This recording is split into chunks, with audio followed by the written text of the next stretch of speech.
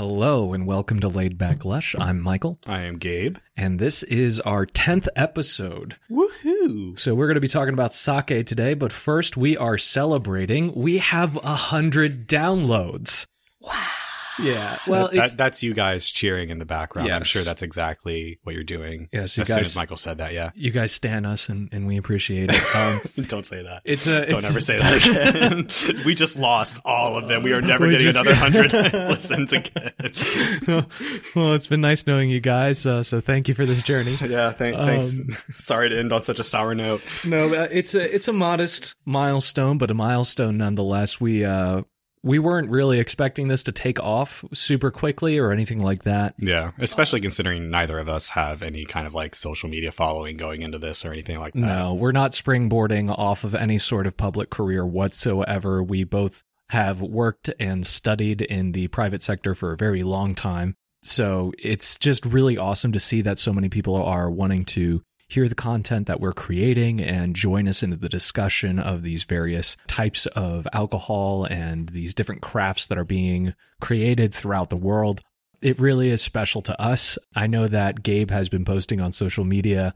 He seems pretty excited about it. I'm also so excited because it means that we get to keep doing this. It means that we get to keep on discussing this and having a good time and learning about these things, and then hopefully being able to communicate that to you, our viewers, our lovely viewers. So thank you guys so much for this milestone. It would not be possible without you. And also 10 episodes. I was doing some research on podcast statistics because, I'm a nerd about things, but most podcasts don't make it to 10 episodes. A lot of them, I don't remember the exact number, but there's a large number that just don't make it this far. I think a lot of people who start podcasts are probably thinking that they're going to be the next Joe Rogan in, 5 episodes. And that, unless you are already Joe Rogan, that doesn't happen. So no, very happy to have hit both of these. And it's kind of really cool that they both coincided with each other as well. Yeah, no, this is really cool for us. So without further ado, we are talking about sake. Yes. I actually was in Japan for a very short period of time. In that time, I was working as part of a disaster relief crew, which meant, in addition to being underage, that I didn't get a chance to enjoy sake. And I have never learned like a single thing about it. So today... I have. Yeah, so Gabe, on the other hand, has apparently learned a lot. And I've seen him posting about the stuff. So today, I'm just going to be picking Gabe's brain about this. I did a brief overview of it, but I have a ton of questions, so I'm going into this super curious. Gabe also was kind enough to provide us with a wonderful sake to try, Banryu. So this episode, I wanted to focus on, because sake is a very complex He process. started explaining it to me, and yeah. So I kind of wanted to give you a primer on if you want to get into sake, which again, I highly recommend if you can find it. I know it is kind of hard to find in a lot of places in the United States, but I just wanted to kind of give you guys some good labeling terms to know and understand so you can kind of know better what you are getting from a particular bottle of sake just looking and reading the label. Yeah. So this is mostly going to be just a way of navigating, which is something that I'm wanting to be able to do myself. So first things first. What is sake? So sake is it's a fermented drink and it's also a brewed drink. It's kind of a strange hybrid between the two. It's more of a brewing process than a fermentation process, but there still is a fermentation process that happens. But what it is it's a alcoholic beverage made from polished rice. And by polished, what do you mean by polished? Rice is a grain, right? Mm-hmm. So grains have husks on them. Mm-hmm. And sake rice, in particular, goes through a process where it is basically milled down and polished, quote unquote, to remove a certain degree of that husk. Oh, so like in a giant tumbler or something like that? That's how I've heard that it's mainly done. I see. You're trying to get a certain percentage of that husk off. And the rice that is used in this process is called sakamai. It could also be called shuzo kotemai, or no, kotekimai. Shuzo kotekimai, sorry. My font is rather small on my phone. He also wrote this in Kirigana on the notes, which is super fun. I copied it from Wikipedia because I didn't want to have to go into my phone and do my Japanese keyboard. I took Japanese in high school, fun fact, so I do speak a little bit of it. But sakamai is kind of the more common term that you're going to hear, and that is the term for the rice that is used in sake making. Fun fact, it's not standard white rice or jasmine rice. It is there are several varieties of rice that are used in this, but most of those are not really considered suitable for table rice. They are larger grains. Normally they have a softer center, which actually makes them more permeable to the fermentation mold that's used in the process, which we're not going to be getting into in this episode, but just know that. So this is a completely different type of rice altogether. Yeah. And, different strains of rice are going to give you different flavor profiles, and that's going to be up to the brewer's expertise to know what they want. So you have this rice that's being ground down in a way, polished, and what is left of that process is called the seimai buai, and that is the percentage of remaining rice. So if you see 70% seimai buai, that means that 70% of that grain, that original grain, is left. Okay, so now why would that matter when we're trying to go to the store and navigate whichever bottles that we're trying to grab? So the labeling system of sake, or at least for the premium styles of sake that we'll primarily be talking about here. So not like regular table sake. This is premium stuff. It still will factor into that, but typically at lower percentages, or higher percentages technically.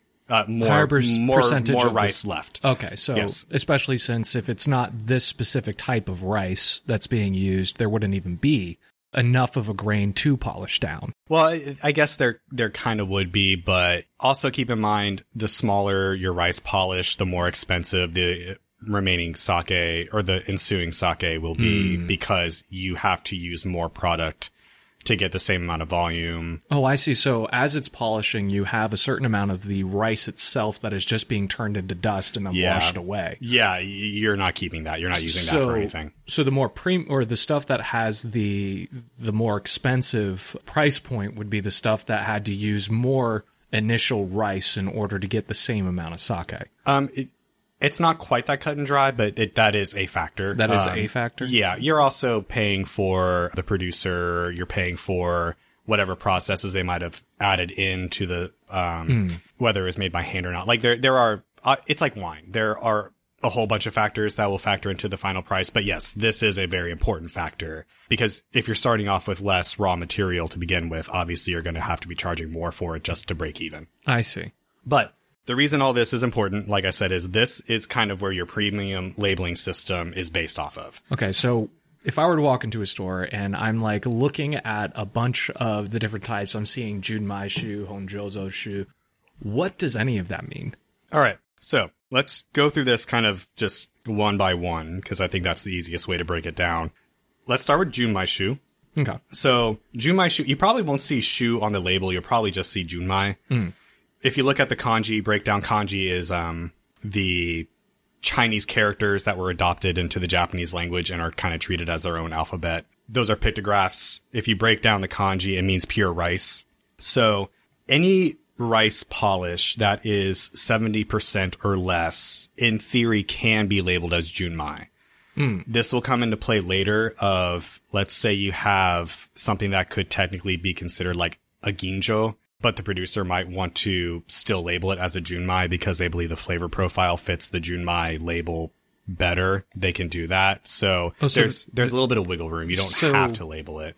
With each one of these, there's not only specific requirements on them, but there's also an expected flavor profile, and the labeling might be adjusted to fit the flavor profile itself. Yeah, like this is kind of why I wanted to break this down, is because sake can be very confusing if you're not familiar with it. But from what you're saying, it sounds like you would always kind of know what to expect once you kind of get this labeling system down. Yeah, it helps a lot. So Junmai Shu is, again, a minimum of 70%. So anything above that percentage, you can't label as Junmai. And what's the polish on that? So that will be 70% of the rice grain is left and 30% has been whittled away. Gotcha. Yeah. So what would our flavor profile on a Junmai Shu be? So Junmai are typically going to be a lot more earthy, a lot more cereal grain notes, because, I mean, think about it. Rice, as I said earlier, is a grain, so it has grain-like flavors when it's turned into sake. So if you think about it logically, the more of that grain you have intact, the more of those grainy flavors are also intact. Yeah. So Junmai is typically going to be on the earthier end of the spectrum. I think I mentioned this either in the last episode or the episode before, but I think people kind of think sake is a neutral drink, and it's really not. Your very like high volume table sakes definitely can be almost neutral. I'm getting all sorts of stuff off of what you just poured in my glass. Yeah, and this is technically a futsushu, which we'll get into later. It's a honjozo as well. But these are very expressive styles of sake overall. They tend to be a little bit fuller bodied as well, in my experience. And they're also often served hot because these flavors can handle that. So if you aren't familiar, sake is kind of one of the few forms of alcohol that actually is served hot traditionally. Yeah, I think the temperature is typically around like 84 degrees or something like that. Yeah. So then we move on to Honjozo Shu. Okay. So if you look at the kanji, it translates to genuine brew. And this is also 70% or less for the polish on the rice. So 70%, again, remaining of the rice. And this style of sake has a pure rice spirit added, and this spirit is neutral. Okay, so why would they add a spirit to it if they are already fermenting in the whole process? It helps create a more delicate flavor profile overall. So it's going to be a lighter style than a junmai. Oh, so it's an extraction technique. Mm-hmm. Yeah, it's helping pull out some of those higher tone notes and kind of softening the lower cereal notes that you would be getting on a junmai. So when I say that there's spirit added, don't think of this like fortified wine where you're stopping a fermentation early or you're trying to really bump up the percentage. The amount that's added, I think legally it's like less than 10% of the volume of the whole sake is allowed to be the spirit is allowed to be added up to that point. So it really is just to create more of a solution. Yes, it's only for that. It might raise the ABV by like 1%, but probably not even that in most cases. It really is. It's a finishing technique. Think of it that way, because it happens. I see. It happens kind of towards the end of the sake making process when you're making this style of sake. So they have the sake. They've already gone through most of the steps, and then they add this in at the end in order to kind of congeal the flavors, soften some of those earthier tones, and then extract some of the more delicate flavors. Yeah. And bring them to the front. Yep. And this style can kind of be served at a variety of temperatures. So we're drinking a honjozo right now. Ours is, it started off slightly chilled. It's about room temperature right now after sitting on a glass for a couple minutes. But classical room temperature, I would say. Yeah. And it's expressing very nicely. Oh my gosh, is this delightful. I've been sitting here being very distracted. Again, this is laid back lush. Michael's distracted by whatever it is that Gabe just poured him.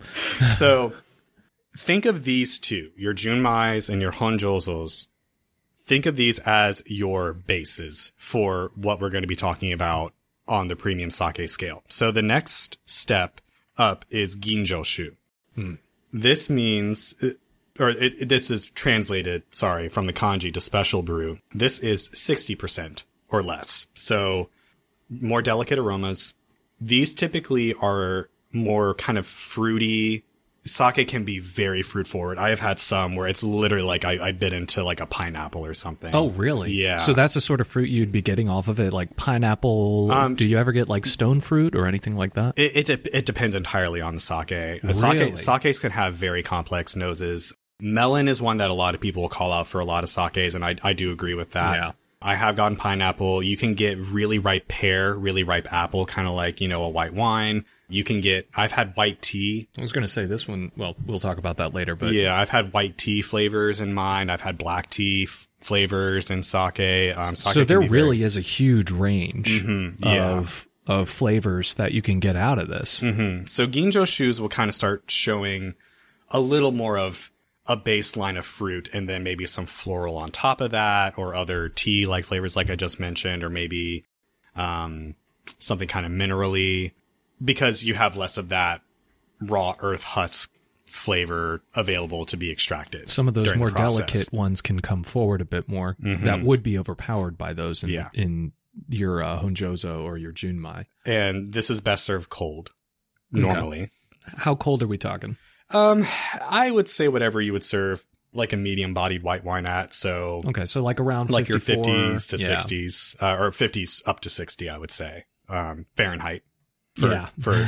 Sorry for any Europeans listening or somewhere else. You'll have to the nice and cold 54 degrees Celsius. They're sitting there going, "Oh my gosh, you guys are drinking near boiling water." So moving on from Ginjoshu, though, then we get into Dai Ginjoshu. So this is kind of the top of your premium styles of sake. This is very special brew in the kanji. This is a 50% or less polish on the rice, so you only have half of that original grain remaining. Oof. More and more often, 35% and even less is becoming more popular. When you think about it, from Junmai up to what we are at now, this is a very refined style of sake, typically very floral, highly aromatic. These also tend to be a very round body. Really? Yeah, I don't quite know. In my research, I couldn't really pin down what exactly was causing it, but that's just kind of what all the articles I read about it said. Expect, again, even more delicate. So fruit still underpinning everything, but you're going to be getting those floral, jasmine, chamomile, again, tea aromas. That's Ginjo and Dai Ginjoshu. So a Honjozo or a Junmai can fall into these categories as well. So you can have a Junmai Dai Ginjo or a Junmai Ginjo. Or if it's a Honjozo, you typically won't see Honjozo on the bottle. You'll just see Ginjo or Dai Ginjo. But you'll know, because it does not have Junmai, that it will have that spirit added at the end of the process to extract more flavor. So Junmai is just an indicator that you are not adding spirits to this. Correct. And you can typically expect a earthy profile that needs to be warmed or can be warmed in order to serve. For Ginjo and Dai Ginjo, I wouldn't necessarily say that's true, because remember, you still are getting more polish off of that. Oh, I see. So we still don't have that. So with Ginjo and the Dai Ginjo Junmai, it's just simply that they didn't add that stuff. Correct. So you might still have a little bit rougher edges on it overall, but it will still be increasingly more delicate and aromatic as you go up on that scale. So no matter what, Ginjo and Dai Ginjo, you're looking at a delicate, fruit-forward profile that also has some floral notes that are increasing with the Dai Ginjo. Yeah. I see. Moving on from that, so that is kind of your base, not pyramid, but your two parallel premium styles. Yeah, because I know that there are a lot of other products that are made with rice. We were discussing even earlier something that was made from the byproduct of rice that we'll be talking about likely in our next episode when we get into more of how sake is made. But what are some of these other styles? So we have nigori, and nigori is unfiltered sake. Technically speaking, there is a filtration step in this kind of sake, but we're not going to get into that. We actually sold a lot of these back when I was working in sales. Yeah, so from Oregon, I think they were. These are pretty popular amongst American drinkers because they are considered more of a dessert style. And we've mentioned countless times on this podcast that Americans tend to drink sweeter styles of alcohol overall. So this is typically a dessert style. It's considered a dessert style. It is usually a low seimai-buai. Because there is essentially rice pulp in this drink, it will settle to the bottom, and you're supposed to shake up the bottle when you... so you're supposed to actually drink the sediment. Yes, you are supposed to drink the sediment. There are some styles of nigori that are so thick you almost have to eat them with a spoon, and they're meant to be that way. I'm not going to lie, that sounds delicious. Yeah. But like in a weird way. Yeah. So these are typically going to have a very low polish on them, because if you're going to have all this sediment in the first place, what's the point of using a high polish rice? There really isn't one. Then we have... whoa. But are we still talking fruit? I mean, what are we talking about here? Nigori can really vary. It depends on the producer, honestly. I've had some, again, because they're sweeter, you are probably going to be hitting more on the fruit character, but because of the low rice polish, you can also still have a lot of that very complex cereal undertone to the sake as well. Again, it's kind of a producer driven thing, and you kind of just, it's best to probably read the label and see if there's a description on there. Well, I know the ones that we were selling were infused, which is one of the few reasons why I don't even count it as a sake experience, because it's an infused sake. And I'm sure that there are some craft sakes out there where they are infusing. But in the case of the Nigori, they had like different things, melon, that sort of thing. Yeah. But I'm not sure if I've ever had one that was just a regular Nigori, unfiltered sake without any sort of additive to it. No, I know a couple. Maybe I'll bring you one next episode. Or at least tell me about them since you grabbed this one. We have Namazake next, which is an unpasteurized sake. Sake is normally pasteurized. It's made with mold, so there is microbiological stuff going on in there, just like wine. This needs to be refrigerated, and this can also be any of the aforementioned styles of sake. Okay. There is really no, like, it doesn't have to be a Junmai or a Honjozo or a Daiginjo or whatever. It can be anything. Literally, it's just that it hasn't been pasteurized, so Yes. please keep this refrigerated. And it's known for having like a very fresh aroma and taste. Something also to know about this, sake can keep a lot better than wine overall. Really? Yeah. I don't know exactly what it is. It just is less prone to oxidation. It still will happen. Your sake can still go stale, but it will last longer than your average wine will. At least your young, early drinking styles of wine. This one, though, drink pretty quickly if you do get your hands on one. Yeah. After you open it, because unpasteurized. You risk it spoiling. Then we get to Tokubetsu sake. This one I'm excited about because this is one of the few ones that I've done just a teensy bit of reading on, and it seems as though it would be fun. It's a very nebulous term. I will say that. Tokubetsu just means special. Just special. So if any step of the sake making process is different from the norm, or if like a very particular rice maybe was used, or something about the sake is special that the brewer wants you to know, this is a special sake that I am creating, they will put this Tokubetsu when on I was the doing label. my brief reading, there seemed to be this constant air of secrecy surrounding what made something Tokubetsu. And that's kind of, I think, the allure of the term. Sake brewers are very protective of like everything in their process. We'll get into that next episode when we talk about the production. So this term, from what I've heard, it can be hit or miss because you don't really know what is special about it. So it might not be what you're looking for, but hey, it could be a surprise. And obviously, if someone's going to do the effort to make something special about the sake, they're not making bad sake. At least I would hope not. So you're probably going to get something quality. Just if you don't know what's special about it, you don't know special about it, but there is something special about it. I hate being so vague about this, but it's a very vague term, like I said. So that's just interesting because at that point, if it says Tokubetsu, you don't know what choice that they made. You don't know why they made it until you experience it for yourself. Yeah. That's actually a really exciting like prospect when you pick up a bottle of sake and you see Tokubetsu, especially if you've already gone through, you've tried your Junmai, you've tried your Honjozo, you've tried your Ginjo, you've tried your Daiginjo. You then have the opportunity to try and figure out what it is that's different about this. Yeah. And just let your imagination run wild. Yeah, it's really cool. I haven't really seen any around here, but I do want to start keeping an eye out when I go out shopping. I need to drink more sake before I'll be able to appreciate it. I have my map now. So moving on from that, we have Futsushu, which think of Futsushu as the equivalent of like if you've had a red table wine. It's a non-premium style of sake. I don't even know if it has a minimum requirement on the polish for it. How would this typically be drunk? Oh, I thought you said I'll typically be drunk. No. Hey, none of that. No. Not on this podcast. Not on this podcast. No. Drink responsibly. Yes. So Futsushu, if you just want like, it's, I would say the same circumstance you would drink a red table wine. You want something that's quaffable, probably not with a meal. Like a red table wine or a super light beer. Yeah, you just kind of want to drink something nice and refreshing. That's kind of what the style is typically going to be. It will not be super high quality. There are some very good Futsushu out there. Technically, what we're drinking right now is a Futsushu. But if we were to compare this, because this brand does have some higher levels, I can guarantee if we were to line it up next to like their Ginjo or their Daiginjo, you would notice a very clear quality difference. That's not to say this is bad, but again, these are not meant to be very high quality sakes. They're just meant to be easy quaffing easy drinking styles of sake. A lot of producers use it as the bulk of their sake production just because it's a good cash cow kind of to keep them in business. You have to have something out there that is just high volume that people will be able to buy at a lower price, at a lower production value. Yeah.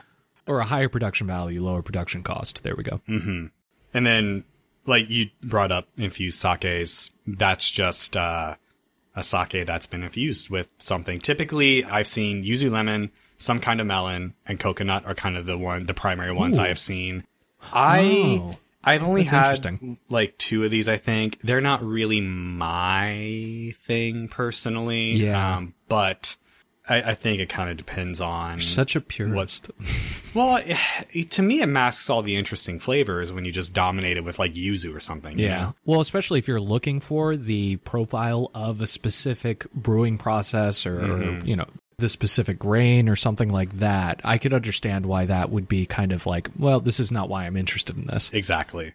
So that kind of goes over all of our labeling terms that I wanted to cover. There are a few other things that you might see on the label that will help you navigate sake a little bit as well. Because I do know that, like, with wine, we have our sweet, our semi-sweet, and all that stuff. And you mentioned that there's certain styles that are sweeter than others. So there have to be some other indicators to kind of tell us whether or not there's going to be a sweeter or a less sweet profile, or something along those lines, or even you know, serving temps. Yeah. What you have for your sweetness, sake overall is sweeter than wine. That's not to say, let me phrase it this way. I think most sakes that you'll try will probably fit in the off-dry to medium dry category in wine. There are very dry sakes and there are very sweet sakes. So most sake will have on the label, this one actually does not have it, but it's called the Nihonshudo in Japanese, but it's also called the sake meter value, or the SMV. And it is a scale that goes from -3 to +10. And it's calculated from the specific gravity of sake. It's a process that allows you to measure the sugar and the alcohol content of the sake. That's so pretty that's modern. what you're it's a very mathematically driven way, but it's also a very accurate way of kind of knowing what you're going to be getting in that bottle. I love that. So -3 is your sweet, the farthest on your sweet end, and then +10 is the most on your dry. I see. Labels also typically have a recommended, at least in my experience, they have a recommended serving temperature on the label itself. So if you're still a little confused about what style would go best with what temperature, good chance that the bottle somewhere has a recommendation for you already. Perfect, because at that point you're able to kind of go in with a little bit more confidence. You don't necessarily need to be well versed in this in order to enjoy a bottle of sake. Exactly. You can literally just follow the instructions on the bottle. Yeah, once you get down your, Junmai versus Honjozo, Daiginjo, Ginjo, once you get that down, the bottle typically will help you handle the rest. Alrighty, so now that we've kind of gone through how to navigate these bottles, we hope that you have a chance to go in and select one.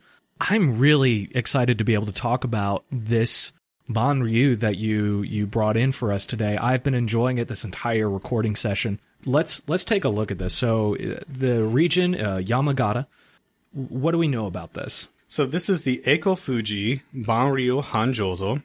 The Banryu, I believe, is what translates to 10,000 ways, and the philosophy behind this bottle was to help express the 10,000 ways that sake can be expressed. That was the concept of the brewer in making this. Technically speaking, at least from the tech sheet that I got this off of, the grade is a Futsushu, so this would count as a table sake. Wow, this is the sort of flavor profile that I can expect from this. Yeah. Like I said, when you start getting outside of like your, well, I don't want to call it any brands, but there's 2 or 3 sakes I could list that you probably have seen before on a shelf. And one of them might have the means of opening it on the actual short bottle. Yeah. And those ones are super high volume. Again, they're almost neutral in how their flavor profile ends up because they're so mass marketed. But this is not that. The semi-buai on this is 65. This is much more fruit forward than cereal forward, but it's there. You can smell it. It's there more on the palate for me than on the nose. Yeah, I get it a lot more on the palate. Mostly on the nose, I'm getting more of like that melon, but as soon as it hits my tongue, it's kind of rounded out by that more oaty flavor. Mm-hmm. So the Nihonshudo, or the sake meter value, the sweetness indicator, is +1. So this is actually more towards the sweet end, but it doesn't read as very sweet. No, this is very well balanced. Yeah. All it really does is like it. give it a really good texture. I would say that the texture is a lot like coconut water, actually. Mm-hmm. Texture, not flavor. I forgot to mention earlier, sake is going to typically run you 15 to 17, maybe even 18%. It's higher than wine. Yeah. So be a little careful if you're sensitive to wine or you have a low tolerance. But drink responsibly. This is 15%, 15.3 to be specific.